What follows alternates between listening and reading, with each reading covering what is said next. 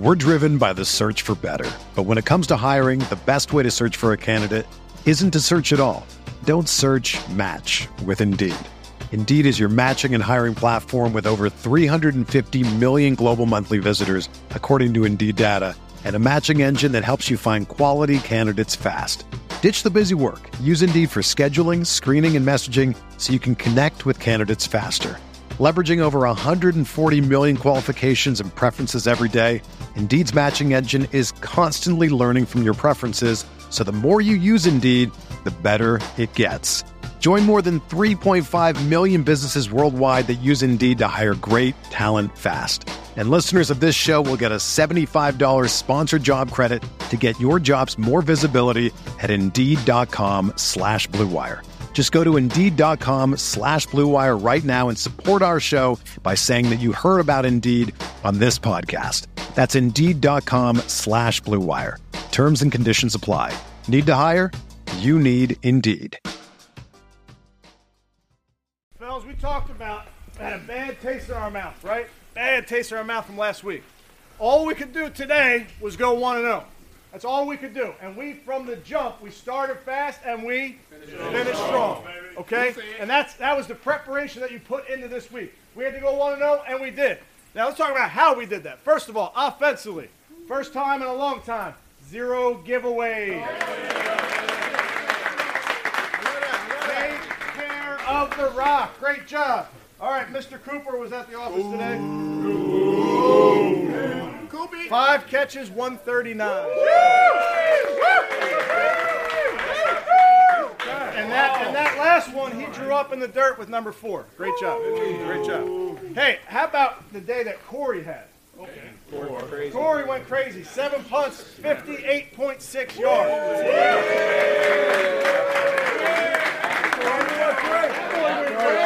Field position game. Okay, you guys want to talk about the defense?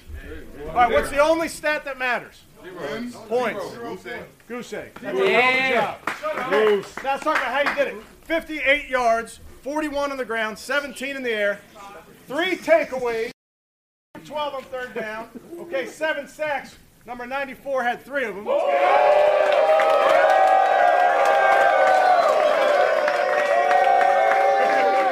Team on 3. 1, 2, 3.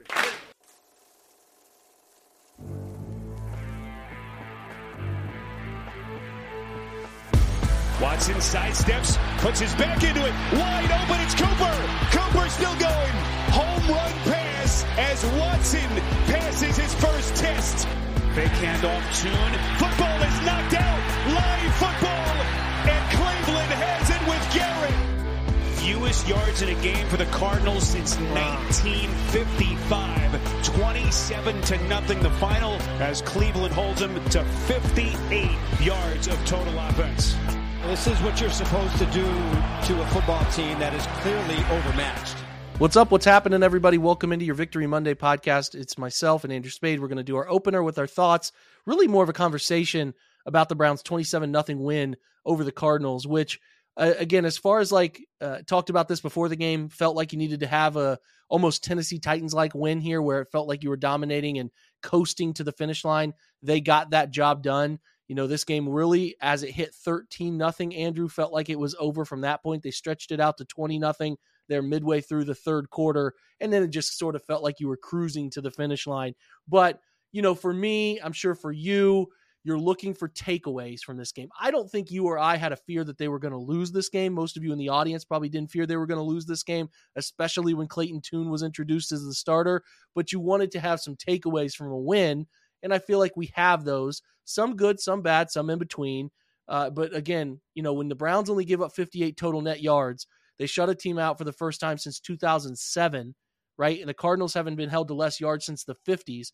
You celebrate the vibe of a Victory Monday, the accomplishments of the defense. We'll get to that in just a moment. But we have to lead off with the heavy hitter, Andrew, which is Deshaun Watson, right? So I think that when everything was talked about for this game, you know, you and I went through early portions of last week and even into the conversation with Jordan Zerm about, you know, what would be more important here, even in this particular game, beating the Cardinals or having Deshaun Watson come out on the other side, you're feeling good about him.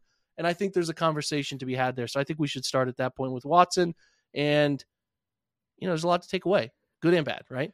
Yeah, I agree with you. I think that was obviously going to be the point of contention, or the main point of everybody's attention, I should say, through the entire game. It didn't, Yeah. The other stuff, like you said, the result wasn't really the question. The long-term stuff is really hinges all around the quarterback. I think we all expected the defense to play well. They did. I think we expected the offense would find a way to get it done, whether that was running the ball or passing the ball. They did. So the question was really specifically about the quarterback, and it was even funny, Jake, like the way that the game started. They had a few plays that were designed passes where Watson ended up scrambling or dumping it very short, and it was like, when's he going to throw the ball? When's he going to throw the ball? And it felt like a little bit of tension. How long are we going to wait to see him actually really throw one, put his arm behind one? And then early on, there were these struggles that really started to demoralize me anyway, speaking for myself.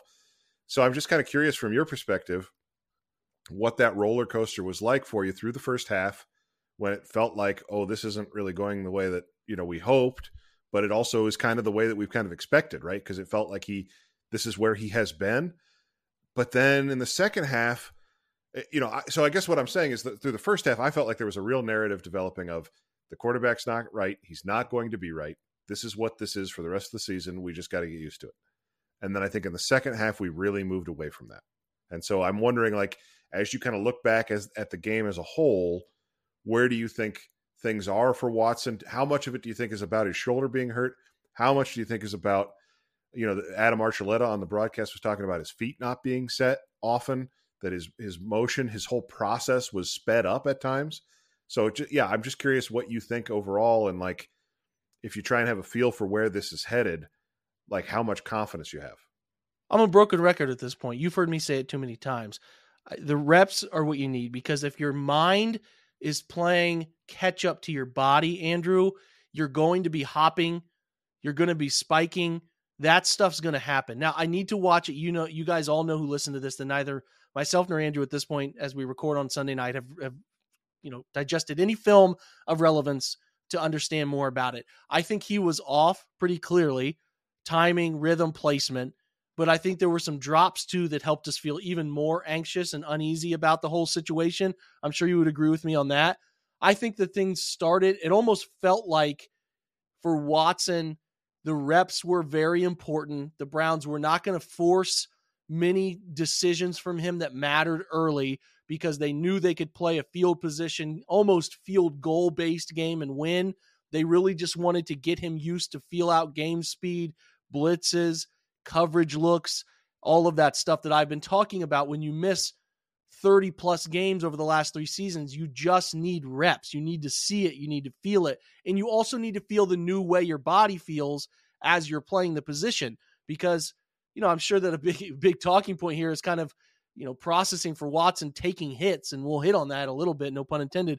We will try to talk about how he's still taking too many hits. There were some real hold my breath moment type of hits that he decided to take. Those were decision hits on his part, not the other team getting after him. So that part has got to continue to be something he tries to change about himself in this situation, right? We'll talk about it again. But for me, like, the first throw that mattered, that I felt like, okay, he can do it, was at the 2:01 mark in the first quarter. He hits Amari Cooper for a large gain, a 59-yard gain, right? So that moment felt like everybody collectively, and again, we're doing this through Twitter because we're all not together, but you're all saying, okay, he can still get it downfield. He can throw it a little bit. That was a really nice moment for him to complete that throw, read the coverage, the corner sunk and took the sail route that left Cooper going, open up the left sideline. All of that felt good. And from there, I think there started to be more positives to get to the point that you got in the second half, where we left the game feeling okay, right? So I think that you're right. Arch was right. Archuleta there, Adam Archuleta in the booth. He was, and this is the same thing that happened when he played the Texans last year. He's bouncy. The ball is being rushed out of his hand because the mind hasn't caught up with the body, and they're not in sync. I thought as the game wore on, he got in sync. He started to sit in the pocket a little bit more, climb it at times. We have to discuss Jed. We will.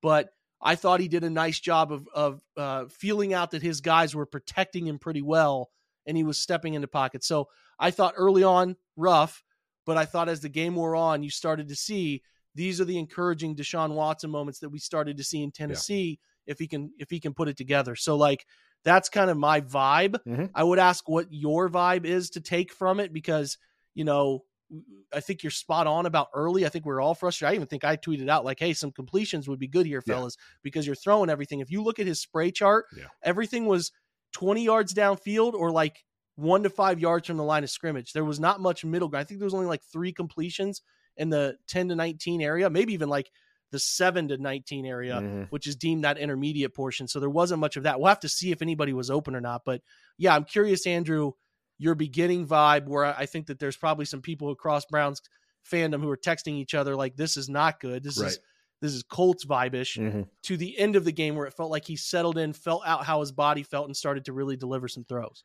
Yeah, I think it's interesting because the presumption as you're watching it live is that, you're reacting in real time. You're thinking he's not hitting these easy throws. This has got to be a remnant of this injury, right? This has to be a product of the injury that he suffered. Why else would he be missing these? But, as the game goes on, as you said, then late in the first quarter, he uncorks that ball, and it's like, well, okay, so now is his shoulder only bothering him on short passes? I was having that conversation, watching with my dad, like, is it that he can't control the short stuff, but long stuff he can really let it loose? And so you're starting to maybe wonder if that's the case. And then you start to get a feel for that it really has less to do with the arm injury that he's working through and more to do with other stuff around the game that you're so right to bring up is the same stuff we've been seeing at times all the way back to the Houston game last year. And then when you see that, and then you see him settle in more quickly than he did against Houston, than he has in other games this season. I'm thinking about the Pittsburgh game where he never really felt comfortable. Yeah. Then you start to see him build confidence, and you realize that that's what this is about as much as anything, the mental side of it. And so it was a real journey to go through during this game, right? And I think that's why, Jake, to me, the biggest throw of the game, the biggest moment of the game is this throw that he hits to Cooper at the end that kind of seals the deal, gets him down inside the 5, where, Kevin in the press conference after the game is saying that Cooper and Watson drew that play up, and then they asked Watson about it in the press conference. And he says they were getting the specific pressure look from the Cardinals. It was their specific pressure that they put in for the Browns. And they were, every time they were getting it in third downs, they kind of got used to seeing it. And then they, Watson and Cooper had this idea of a play that they could check to if it looked like they were getting that pressure look on a third down. And so, the pressure of the day is what he said, or something. Yeah, like that. Exactly. Yeah. Right. Exactly. And I also thought that was notable, right? This is the first time in a press conference since he's been in Cleveland that he was giving out scheme specific stuff and kind of extemporaneously talking about football in the way that he was really famous for in Houston, right? He got a lot of positive press way back in the day before everything happened for being the guy that would kind of give you the long answer when you were least expecting it. And he's never done that in Cleveland, but today he got there. And I think it's because of the comfort that is starting to develop, because I thought the most notable thing, Jake, and this is what I want to ask you about, the most notable thing when Kevin talked about it was that he had a smile on his face. And I sensed, this is all this reading between the lines, reading the tea leaves, BS that, I hate when other people do it, but love to do myself, where it felt to me like Kevin was very excited because the quarterback and the wide receiver found an answer that, that all he had to do was kind of give the green light to. And I think that's probably the first time, I would guess, the first time since Kevin's been the head coach in Cleveland that something like that's happened. Feels like a big step for them, I think. Yeah, I would presume to think he prefers that, right? Coaches want their guys to come up with answers for them. I'm telling you, there are times when play callers don't have the answer in their head. They'll call a play and they think it can succeed, but it's not like I called this play because I know they're going to be in cover 2. I feel like this vibe is on this pressure. You just can't always do that in a 40-second play clock. So when your guys give you an ace up the sleeve, right, to be able to go out and use, you really like that opportunity. And I wouldn't think he was getting much of that with Baker, who, shout out to Baker, had a great comeback drive today, right? I mean, I'm being honest. Like, that was a great drive from him, great throw. Really fun to watch. But he not a notable film grinder in Cleveland. And I think Kevin was really on a one-way street in that relationship and wasn't getting that stuff all the time. So I think that there's probably, dating back to like his Kirk days, where Kirk Cousins, who is obviously a noted film guru, addicted to the nuances of the quarterback position, was doing a little more of that. So I think you're right. The smile, the way he delivered that message, and Watson opening up about it.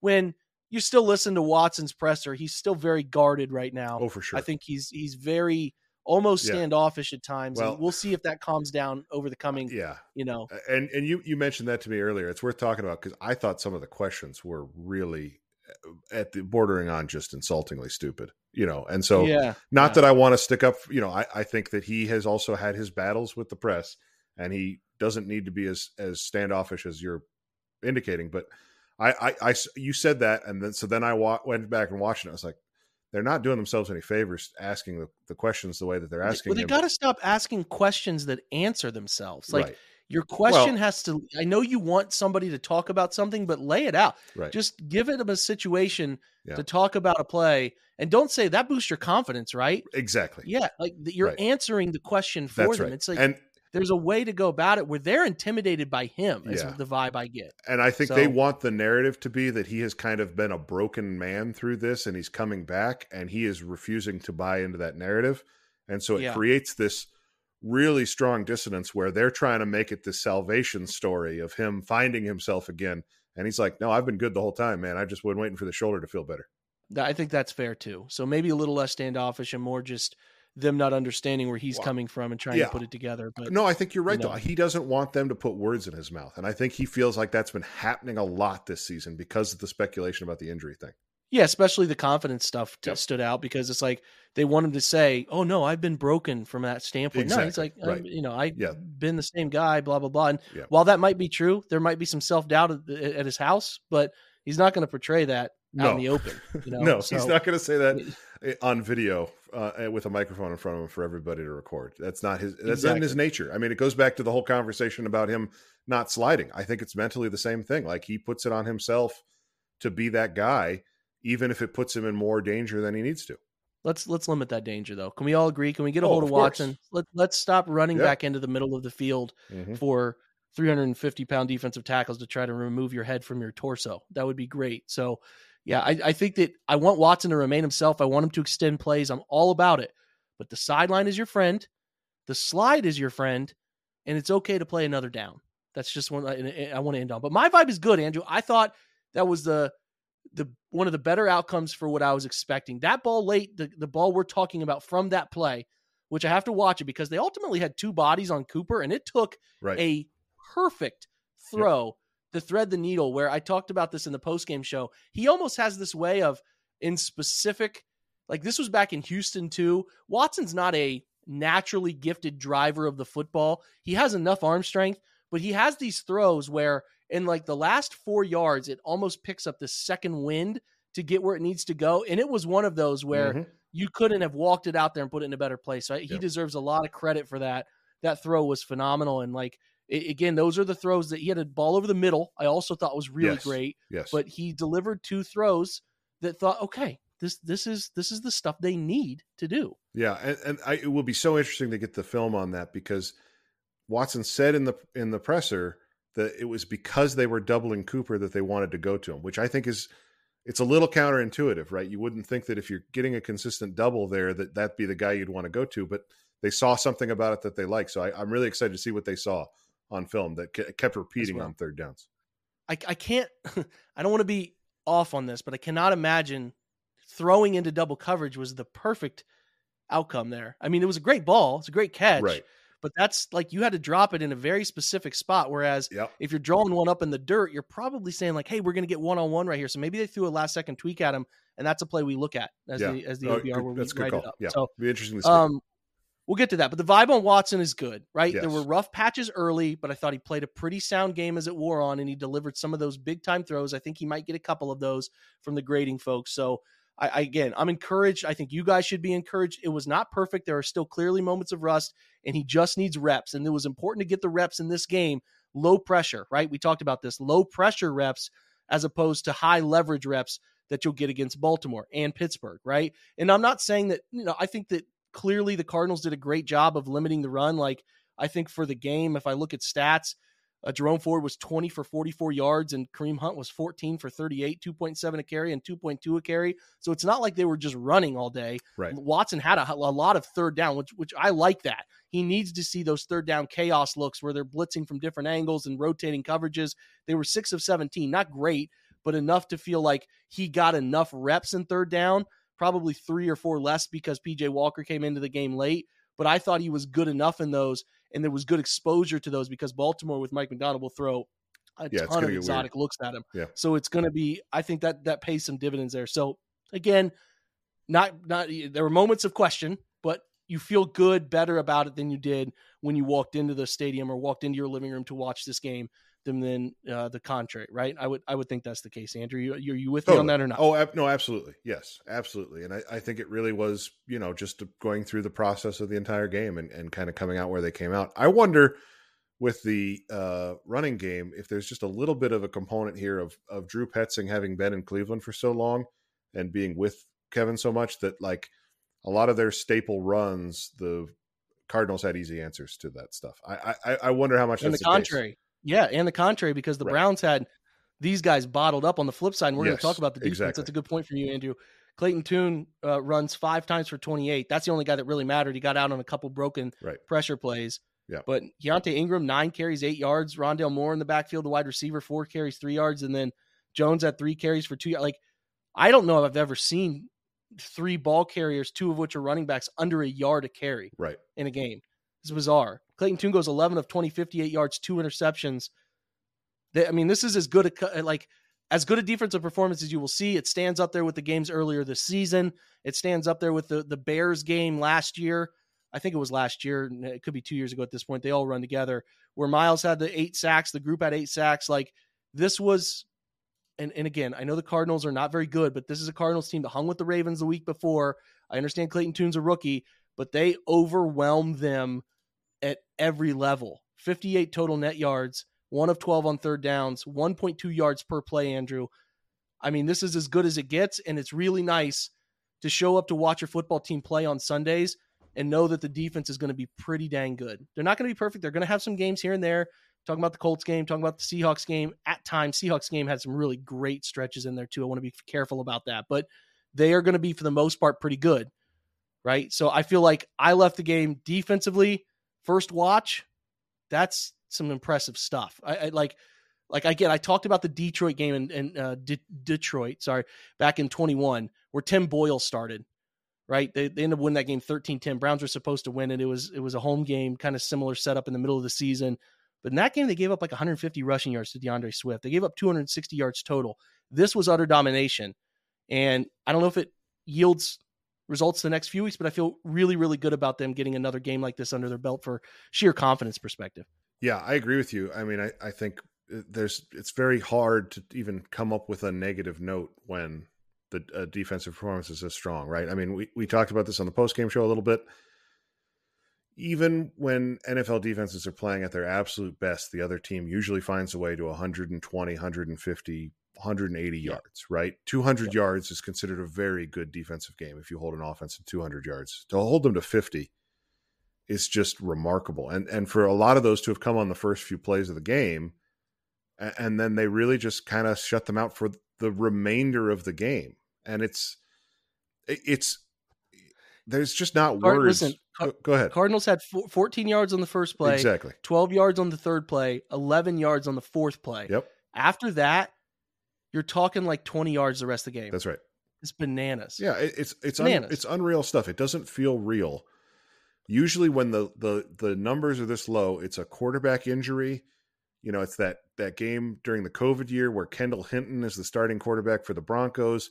There's some weather thing happening, whatever. Like, so one team won't give the other team the ball, and the ball is stolen by a fan and nobody can get it back. There's a wolf on the field. It has to be something very weird for a team to go for 50 yards in a game. So it is really incredibly impressive. The only question I have, Jake, and I think it's a relevant question considering who their opponent is next week, is this defense more built, more accomplished at shutting down bad offenses, going up against bad quarterbacks, young quarterbacks, whatever, than it is against a quarterback that can really make you pay with a sort of, freakish, unicorn horseshoe type throw, right? Where that Lamar had 3 or 4 of those against them the first time in Cleveland back in week 4. That's the concern, right? The defensive philosophy seems to be, if you can beat us throwing it, on a rope, 30 yards downfield, God bless you. If you can't, we're going to suffocate you. And so when they run into those quarterbacks that can do that stuff, then what does it look like? Because I think that's kind of been the it's obvious that that's the kryptonite. That would be any team's kryptonite, right? A good quarterback's going to be any team's kryptonite. But for the Browns specifically, I'm so interested to see a game next week against the Ravens where presumably the offense will be able to do their part. And so it won't be as one-sided as it was in week 4. Yeah, so the Bengals, you get the sort of fraction of Joe Burrow. Pittsburgh, they held Kenny Pickett very much in check. Tennessee, they dominated Tannehill. So your theory is in place. Baltimore, again, to your point, what you just said, he had to make some unbelievable throws to really put them in a position like the broken play up the right sideline to Zay Flowers, the lobbed up ball to Mark Andrews in the right corner. There was another ball where he's working to the right and throws back across the grain to the left that ends up going to Andrews for a long gain. There were a lot of fluke. I don't want to call them fluky because Lamar can do that, but the percentage chance of those getting hit, Andrew, are not high. And even for a very good player like Lamar, like he's going to have those days, but those are not going to always happen so perfectly. So I think your theory's fair. The 49ers game, they handled Brock Purdy. I thought they had Geno rattled. I thought they played Geno really well in the Seattle game. It was really the Colts who did some good man beater stuff and put them into bind with the RPO stuff. But as you and I have talked about, that's not really what Steichen's running something that only really Philly is running. Even the Ravens with Monken are not running that stuff. Now, maybe they could integrate some wrinkles here to this week because of what they've seen on tape, but they're not really running that stuff. So I do think they're built to dominate quarterbacks who are not as cognitively gifted or physically gifted, right? That's the nature of the defense that they're running, which is high risk, high reward. I am very interested to see, I know the Colts game and the Ravens game, they played a higher percentage of zone coverage than they have in many of these others. I don't have the data yet on this Cardinals game, but I think you with me here would agree that they're probably going to be playing a ton of man in that one.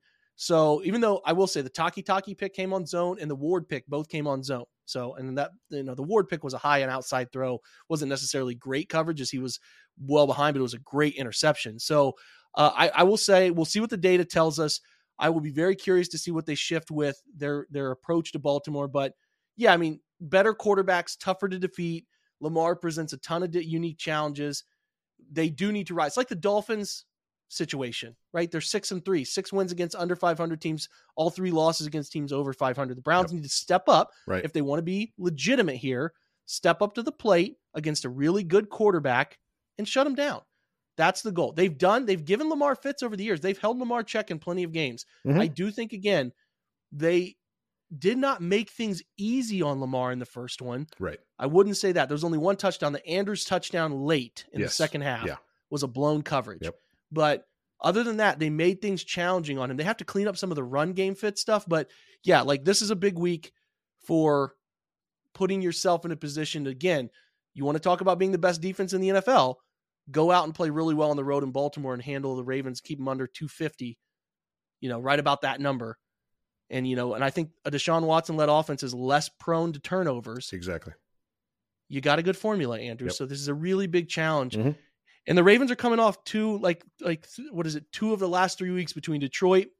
And again, the Arizona game was like 31-15 late. It wasn't necessarily close, but the Cardinals made it a game late. Yeah, they had it in second gear all that whole game, I think. I would agree with you. And then this most recent one they blown out, they're feeling themselves. Yes. They're feeling themselves. Yes. So it's a good opportunity, man. It's a good opportunity. But we have to talk before we go about left tackle. Yes, right. So definitely. Jedrick Wills, air cast. We have to presume he's out. He's crying. Like, I don't have any other inclination here other than he broke something, right? I guess he could have torn an ACL, but they put ACL tears all the time and knee, like air cast. I don't know. It's neither here nor there. It seems to be a season-ending type of injury. Right. So James Hudson next in line, probably. and this is my opinion, and I'm going to throw it to you. I'm not overly concerned. It's not like losing Trent Williams and going to the back. It's not like losing, I'm trying to think of another example. Teron Armstead, which is out for, when he's out for Miami, that's a real detriment to their offense. Like, I think Jed has not been very good this year. Some better games of late, but not very good. Still yielding pressures. He had the early hold in this game. I don't think the film is going to be all too kind to him in this one. I don't love, I would still prefer to him to be out there and playing to what they have, but I don't think Hudson or, if they end up going with Leroy Watson, who they recently signed from the 49ers practice squad, we'll see. I'm not here to say it can't get worse because as we know, it can always get worse, but I am not thinking this is the end of the world. Correct me if I'm wrong, but I don't feel like this is an end of the world injury here. No, I don't think it's the end of the world, but I don't think I'm not as calm about the drop from Wills to Hudson as you are. I don't think just because I think when you have, DeJuan Jones has been playing really, really well. But when you have two sort of inexperienced tackles, I just think the margin for error is going to go up, right? The chances of some protection breakdowns, stunts not being handled correctly, those sorts of things goes up. And I was talking in the preseason about potentially them trying to find somebody to replace James Hudson as the swing tackle because I wasn't thrilled with what I saw in the preseason, right? I mean, we had a conversation about his continual inability to anchor. He has not really ever bulked up to the place where he can really get, hold ground against bigger defensive ends. And so I hear what you're saying that I don't, it's not that you're not losing a Pro Bowler, you're not losing an All-Pro, but I think Jed Wills is a functional starter who has improved over the past few weeks to the point of being probably in the average area. And I think James Hudson could potentially, especially at left tackle, be a liability. And so then you start to look at what their other options are. And, even the guy that they signed as tackle depth a few weeks ago tore his biceps against the Seahawks. And so now he's gone. So everybody that they've got other than Alex Leatherwood, who is a project of all projects, is recent to the team, right? Within the last week or two. So, well, the last week, really, right? Both of those guys, Leroy Watson and Garon Christian, who's on the practice squad, were both signed this past week. So that to me feels like a pretty big liability as far as, especially considering who they're up against the next 2 weeks, right?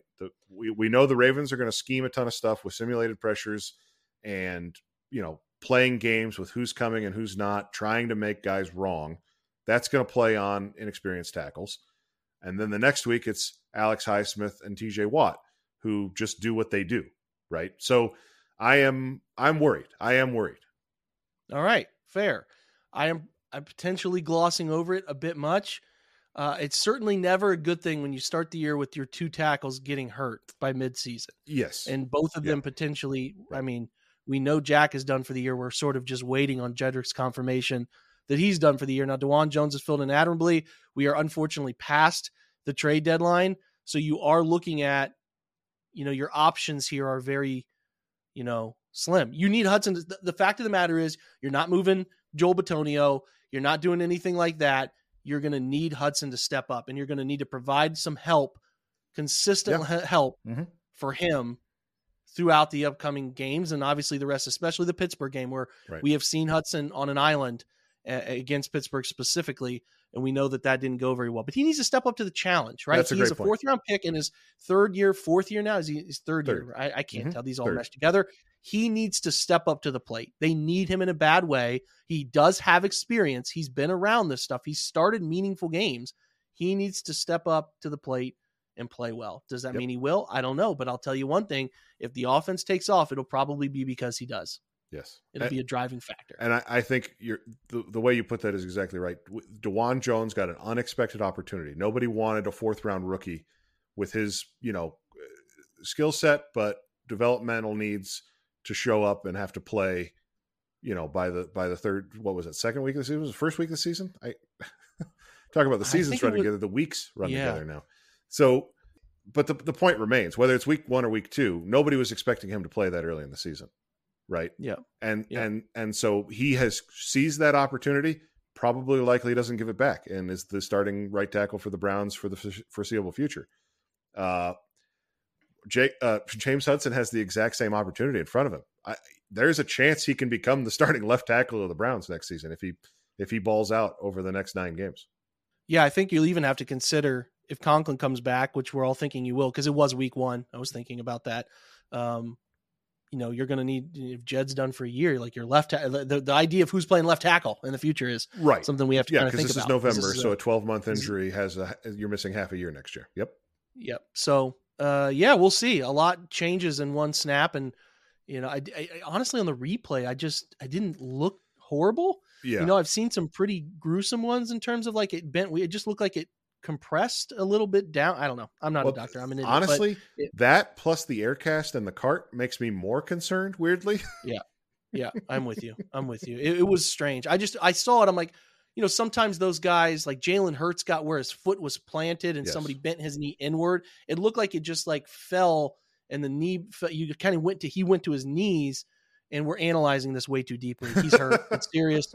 It's not going to be fun for him recovery-wise. We wish Jed all the best. He takes a lot of heat. Yeah. A lot of heat, man. And every member of that team was on the field with him. They were. He was put on that card. Every player. He cares. Yes. He cares. And right? The performance might not. The performance might not be what you all want it to be, but at the end of the day, he's a human being who's trying to win games with your Cleveland Browns, and a good person. It sucks to see that happen. Yes, so we wish definitely. him all the best. But James Hudson, man, step up to the plate. Your team needs you. Yep. There's no better option at this point, for good or bad. Like that's it. There's no better option. So prove people wrong. So that's a wrap for today. I think we've covered everything we can for the opener. I know Andrew and I will get together for your Tuesday opener to talk about what we learned from the tape study to go along with what we talked about here, and then you'll get your comprehensive breakdown after that. So a big appreciation to Andrew for taking time as always. I will be back after the break where his fit check happens with Kelby. We got together to the 2 people in the same house, right? 1:00 games helps with a little bit more time to do a fit check. It's a pretty good one. I think it might be our best one yet. So nice. if you haven't listened to it, stick around and listen. It's well worth your time if you care about outfits. But Andrew, I appreciate you, man. Always a pleasure, Jake. It's fun to break down a game where the other team doesn't score a point. Yeah, I love that. Hasn't happened in, I don't know what, 15, 16 years. Yeah. I don't know. It was the 2007 year I graduated. So that's what it is. And I'm 34 now. So you math whiz people do that. Yeah, do that. So math. Anyway, we're out of here. Great stuff. We'll be back with Fit Check after the break. Word from our sponsors. We're driven by the search for better. But when it comes to hiring, the best way to search for a candidate isn't to search at all. Don't search, match with Indeed. Indeed is your matching and hiring platform with over 350 million global monthly visitors, according to Indeed data, and a matching engine that helps you find quality candidates fast.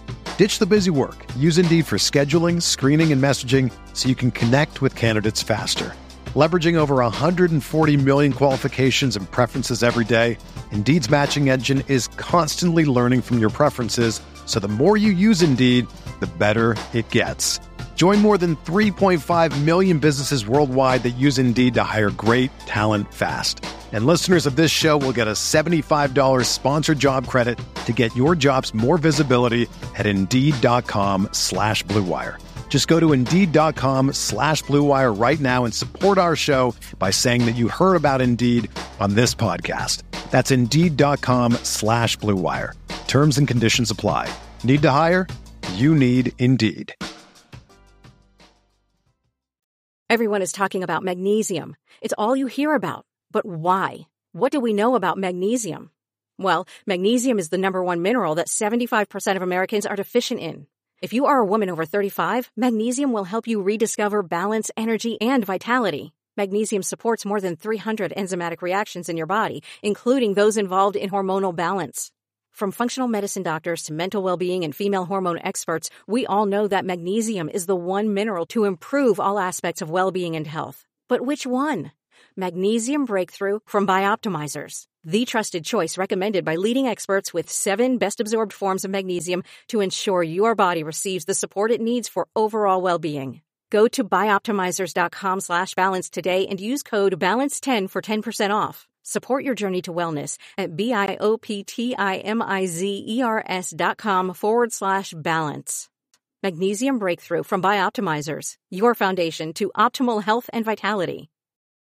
Buying tickets to your favorite events should not be stressful, guys. Game Time is the fast and easy way to buy tickets for all the sports, music, comedy and concerts near you. You can find them last minute with killer deals, and their best price guarantee helps you stop stressing over the tickets and start getting hyped for all the fun you've had. So why would you go Game Time? They have flash deals, last minute tickets. They're easy to find. Buy tickets for every kind of event in your area, specifically those Cleveland Browns. You get great images of the seats view, which is awesome when you're trying to figure out how the stadium is going to look when you're trying to find that right ticket for the right price. And they have that low price guarantee and event cancellation protection, job loss protection, all of the stuff to help you protect your money. Right? It's the fastest growing ticket app for a reason in the country. You get images of your seats, like I said, before you buy them. You buy tickets in a matter of seconds, and they're sent directly to your phone. All right? So you never have to go digging through your email to find something last second. It is always there. You can put them in your wallet app and make sure to have them up and ready to go.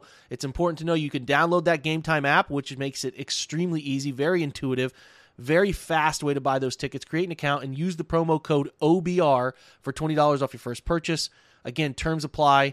Again, create that account, redeem the code OBR for $20 off. You can do so at gametime.co. It is not .com, it is gametime.co, but I would suggest downloading that app, taking advantage of the $20 off coupon using the promo code OBR. Download Game Time today. Last minute tickets, lowest price guaranteed. All right, welcome into Fit Check. We have, after a Browns victory over the Cardinals, plenty of outfits to get to. We have to pour one out before we start, though, Kelby. We lost Donovan Peoples-Jones, who was really the leader of the Fit Check Mafia for us. Some wild outfits, always willing to take risks. He takes it to Detroit now. Hopefully they have somebody there who gives him the right justice on what he's wearing to games. Maybe they will, maybe they won't, but he needs the credit he deserves. So we pour one out for him. We sure do. We sure do. All right. Miss you, Donovan. We start today's Instagram post with a arrival of Deshaun Watson. He is wearing some sort of leather outfit. I think it's the brand is pronounced Rude, R-H-U-D-E. We looked at this before the game, and I'm not familiar with the brand, obviously being a broke boy, and was trying to decide what the value of that, because it's like a mat. Can you describe it, Kel? I mean, it's just like a matching leather jacket and pants combo. It's like got khaki and black, and then it's got the brand Rude on it. Yeah, it almost looks like from afar like Marlboro, the same type of font. Truly. So, are you a fan of the black and khaki combination color-wise? We're calling that camel. Camel? Sure, yes. You just said whatever, but anyway, camel. $5,500 jacket. The pants probably... I'm not that big of a fan of it. Yeah. I think it's good. I think he wears it well, but it very much does look like he's at a pit stop in NASCAR. Yeah, or riding a bike, Mm-hmm. like like a Motocross? crotch rocket. Yeah, Oh, okay. That's what I would go with. All right, anyway, moving. You got to wait. rank it. Give it to us. What's the score? 6 out of 10. 6 out of 10. Probably one of his best scores from you, though. All right, now we have next up Marquise Goodwin, who's wearing all white everything. Describe this outfit. It looks like he's just wearing a very comfortable down comforter. It's literally all white. It is very puffy. It does look quite comfy. It does. It looks like he could just take a nap in it. I mean, it's fine. It's not doing anything for me. I don't even know how to describe it. There's some buttons. There's some layers. It's got like a turtleneck under it. It's got the white pants, white hat combo. Yeah. It's very icy with the white bag. Yeah. So what do you got? 4 out of 10. Oh, rough grade, Marquise. So, all right, moving over now, we have JOK, another heritage-based fit. If somebody knows more about these fits and can give us some background so I don't sound like an idiot, we don't sound like an idiot, that would be great. It's kind of covering the face and the upper. It's just the eyes are available in this one. Not one of my favorites that he's rocked. Okay, so this one is my favorite. Really? Interesting. Yeah, I like the red and white plaid. I like the shoes, the combo, everything. I think it fits him really well. I like the pinstripe down the pants. All right. I'm giving him a 10 out of 10. I don't know your grading. I really am wrong quite often. Next, we have a video of Zadarius Smith walking in. I cannot handle like the bell-bottom jeans, but you think they're in. Yeah. All yeah. right. I think he knocked this one out of the park. He's got they're like a gray denim with some studs on the pockets, zippers up the side, and it's a flare jean. I think he's rocking them. I think the jacket is cool too. It's got some checkered, looks like some skulls on the back. It says something about history. I'm not sure what. but I give him a 10 out of 10. Wow, 2 early 10s in this week. Now we have David Njoku next, who's rocking a very comfortable-looking hoodie, sweatpant combo with like a vest. I'm not sure who's on that vest. Can you see who's on that vest? You've done some research here. I have done some research. I have screenshot it, and it looks like it's just a bunch of people who are no longer with us. Like I see Freddie Mercury, I see Bob Marley, I see Princess Di, I see Lennon, I see... This is the kind of research we do here on Fit Check. I see JFK, I see Michael Jackson, I see Brittany Murphy, Tupac. So it looks like it's just a bunch of people who are no longer with us, which I respect the poop out of. I don't know what it says on the back of it. It's a culture brand, I think, or something like that, is what the sweatshirt says. Okay. Well, yeah, I think it's great. I think he looks comfy. He takes risks with his outfits, and I feel like normally fails, but I give this one an 8 out of 10. All right, 8 out of 10. Anytime you get a Jim Brown throwback, I think that's what we're getting here from James Prochet, who just actually elevated. They signed him this week. Practice squad elevated him. This is our first time seeing him.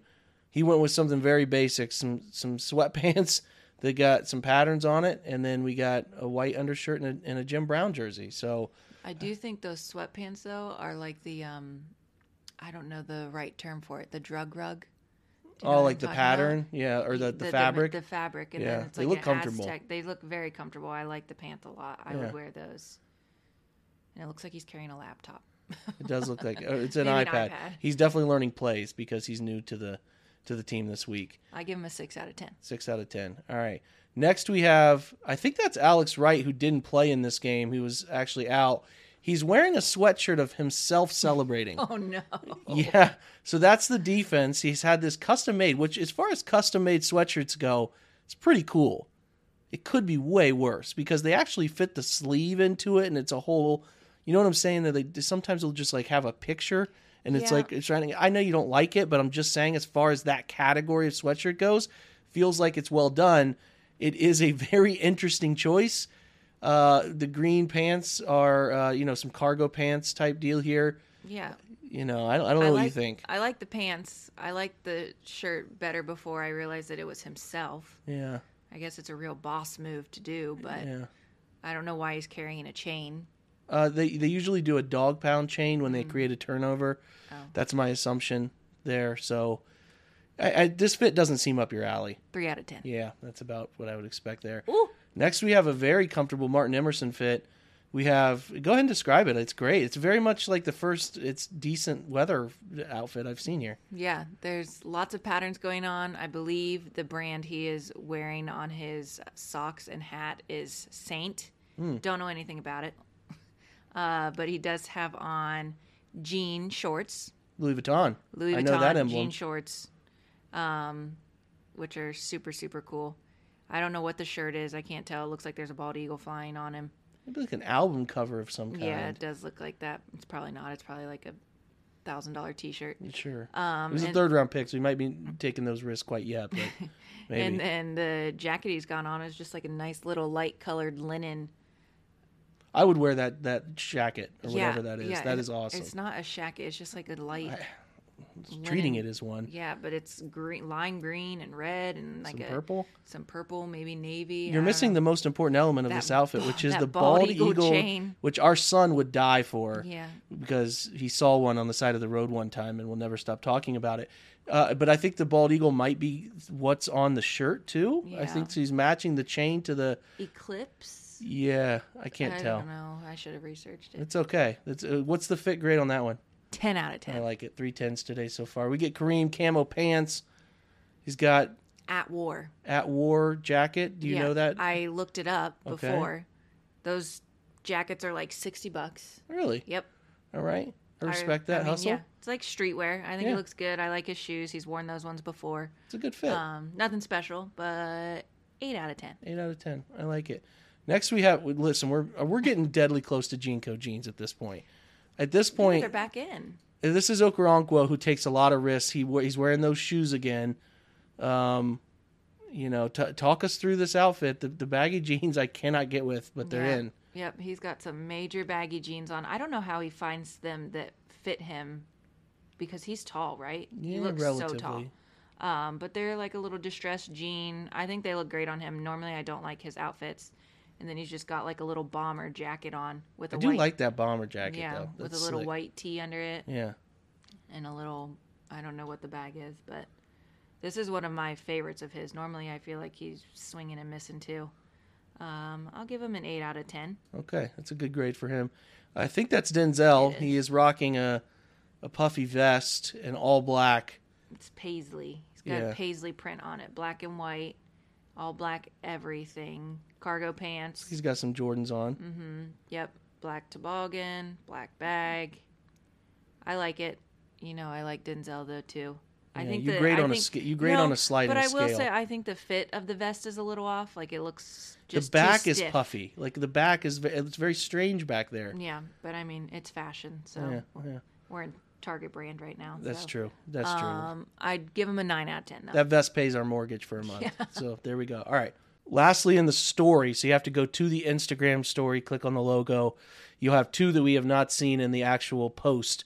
We have first Dalvin Tomlinson, who played a whale of a game, 3 sacks. He put together a very delightful, is that salmon hoodie? No, that's just a light pink. Okay, can't tell the difference sometimes. I like it. You like to say distressed jeans? Is that what we have going on here? I don't think they're distressed. I'm pretty sure they look like he's wearing mossy oak, like white, snowy camouflage pants. I can't decide if it's tie-dyed or camouflaged. So I think you need to keep going so I can see it. It's a pattern. It's different. I It's don't know. not camo, but it's maybe a type of camo. I don't know. It looks good on him. Yeah. What are you grading him at? I'll give him a 9 out of 10. I like that. Okay, last one, Juan Thornhill with some very fun pants. Yeah. So I'll let you talk about the pants. I love the simplicity of that like Letterman jacket type deal that you got going on there. This is a good fit for him because he's gotten some bad grades from you. Yeah, he's got a cream-colored Letterman's jacket on with like the orange writing. I think that's super dope. The pants, I can't tell what the pattern is, but it looks like they're like some different shades of orange. Almost also looks like a camouflage again. It does. I can't tell because of the stories, and so we can't like really zoom in on it. But I think the pattern's great. He looks nice and clean. The shoes are great. Looks like he's rocking an Adidas bag, but I know it's not. Definitely not. It's Prada. Unless Adidas gave him that because he's sponsored, but I don't think he is. But yeah, that's a good fit for him. Yeah, that's a 10 out of 10. All right, well, that's 4 10s today if my math is correct. That's everybody. We've covered them. Kelby, thanks for being here and doing this. We skipped last week because of the late game, and you got some stuff going on. So I will say though, though, to get back together. Miles and his Halloween outfit, 10 out of 10. 10 out of 10. Always. It's actually probably higher than a 10, the amount of time he invests into it. But anyway, sorry for missing last week. We're back on track. Browns win 27-0. Everything covered for you in the coming days. You'll have your podcast will drop, obviously on Tuesday with Andrew. Then you'll have, if you're listening to this early on Monday, stop by for Chalk Talk, the YouTube film session that we'll have at 7:00. That's where you can learn everything about it from an all-22 perspective. So join us for that. Exciting week as a big game with the Baltimore Ravens looms on Sunday. Check in with the OBR website, check in with this podcast, and then obviously check in on the YouTube as well, where we'll have plenty of shows going on. So thanks to Andrew for doing the first part and Kelby for being here doing Fit Check. Happy to be back on track with that. To you guys for being here, we appreciate it. Rate, review the pod on your way out. Always appreciate that. And we close with Go Browns.